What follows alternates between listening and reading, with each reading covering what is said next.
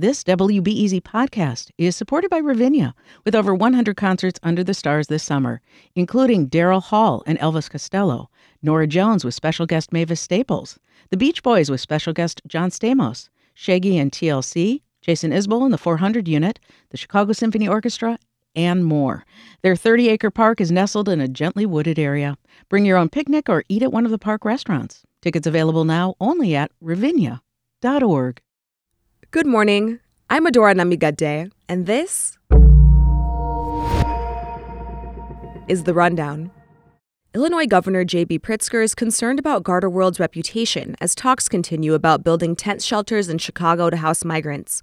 My colleague Alex Degman reported the story. The city of Chicago inked a $29 million deal with the security company to provide temporary housing on an as-needed basis. Mayor Brandon Johnson's administration took heat after alleged bad conditions at other Garderworld facilities were brought to light.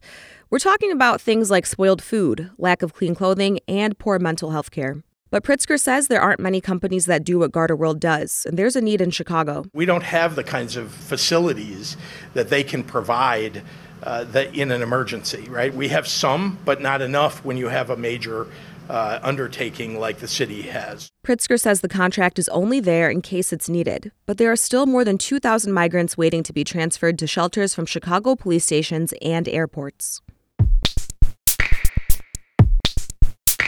Illinois Congressman Jesus Chuy Garcia says with only 2 days left to pass a spending plan, a federal government shutdown is highly likely.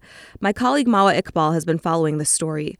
If Congress doesn't pass something by October 1st, several agencies and programs will stop working. These include things like nutritional and early childhood services for lower-income families. Over 42,000 federal employees in Illinois would either have to leave or work without pay.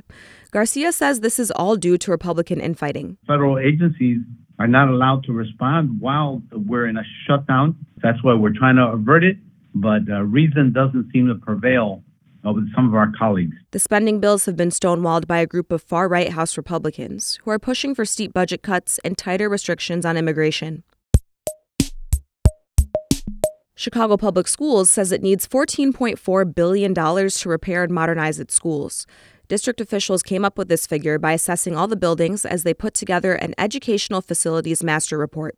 My colleague Sarah Karp says this was released yesterday. CPS CEO Pedro Martinez says $3 billion is needed for critical repairs, and the rest is needed to create green modern schools with things like state-of-the-art labs and auditoriums for performing arts programs. And above all, it would communicate to our students that they are valued, that their education is valued, and that their future is valued. The next step is for the school district to prioritize projects and to try to find enough money to actually pay for them. In other CPS news, Chicago Public Schools enrollment is up slightly this year after more than a decade of annual declines. The official enrollment for the 2023-2024 school year is a little more than 323,000.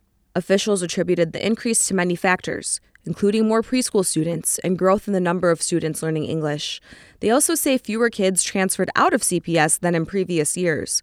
The racial makeup of the district stayed about the same. The percentage of Black students still decreased, but by much less than in previous years. And South Loop murals celebrating the 100th anniversary of the 19th Amendment are complete. The three works are the nation's largest public art project commemorating women's suffrage. Southside artist Dorian Sylvain painted a 40 by 50-foot mural she calls I Am Speaking. The group of women that I was talking with, we were just saying how funny it is how many times Vice President Kamala Harris had to say, "Excuse me, Vice President, but I'm speaking." So we just felt that it was, a term that we could be playful with. Her piece was scheduled to be completed in 2021, but was delayed after a clash with a nearby lot owner. Changing the location to 623 South Wabash resolved the issue. And some quick things you should know today. Cook County wants to invest more money in boosting public transit. The government agency released its first ever transit plan this month.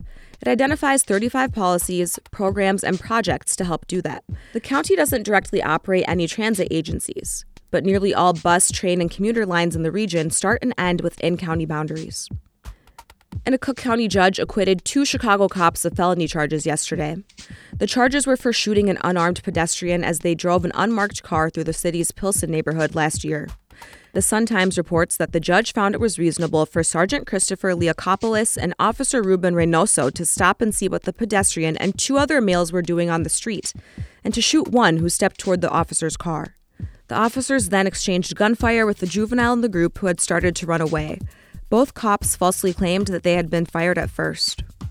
Today's weather will hit the high 60s and partly cloudy skies.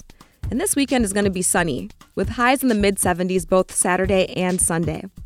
Later today, you might know the actor LaRoyce Hawkins from Chicago PD or Southside.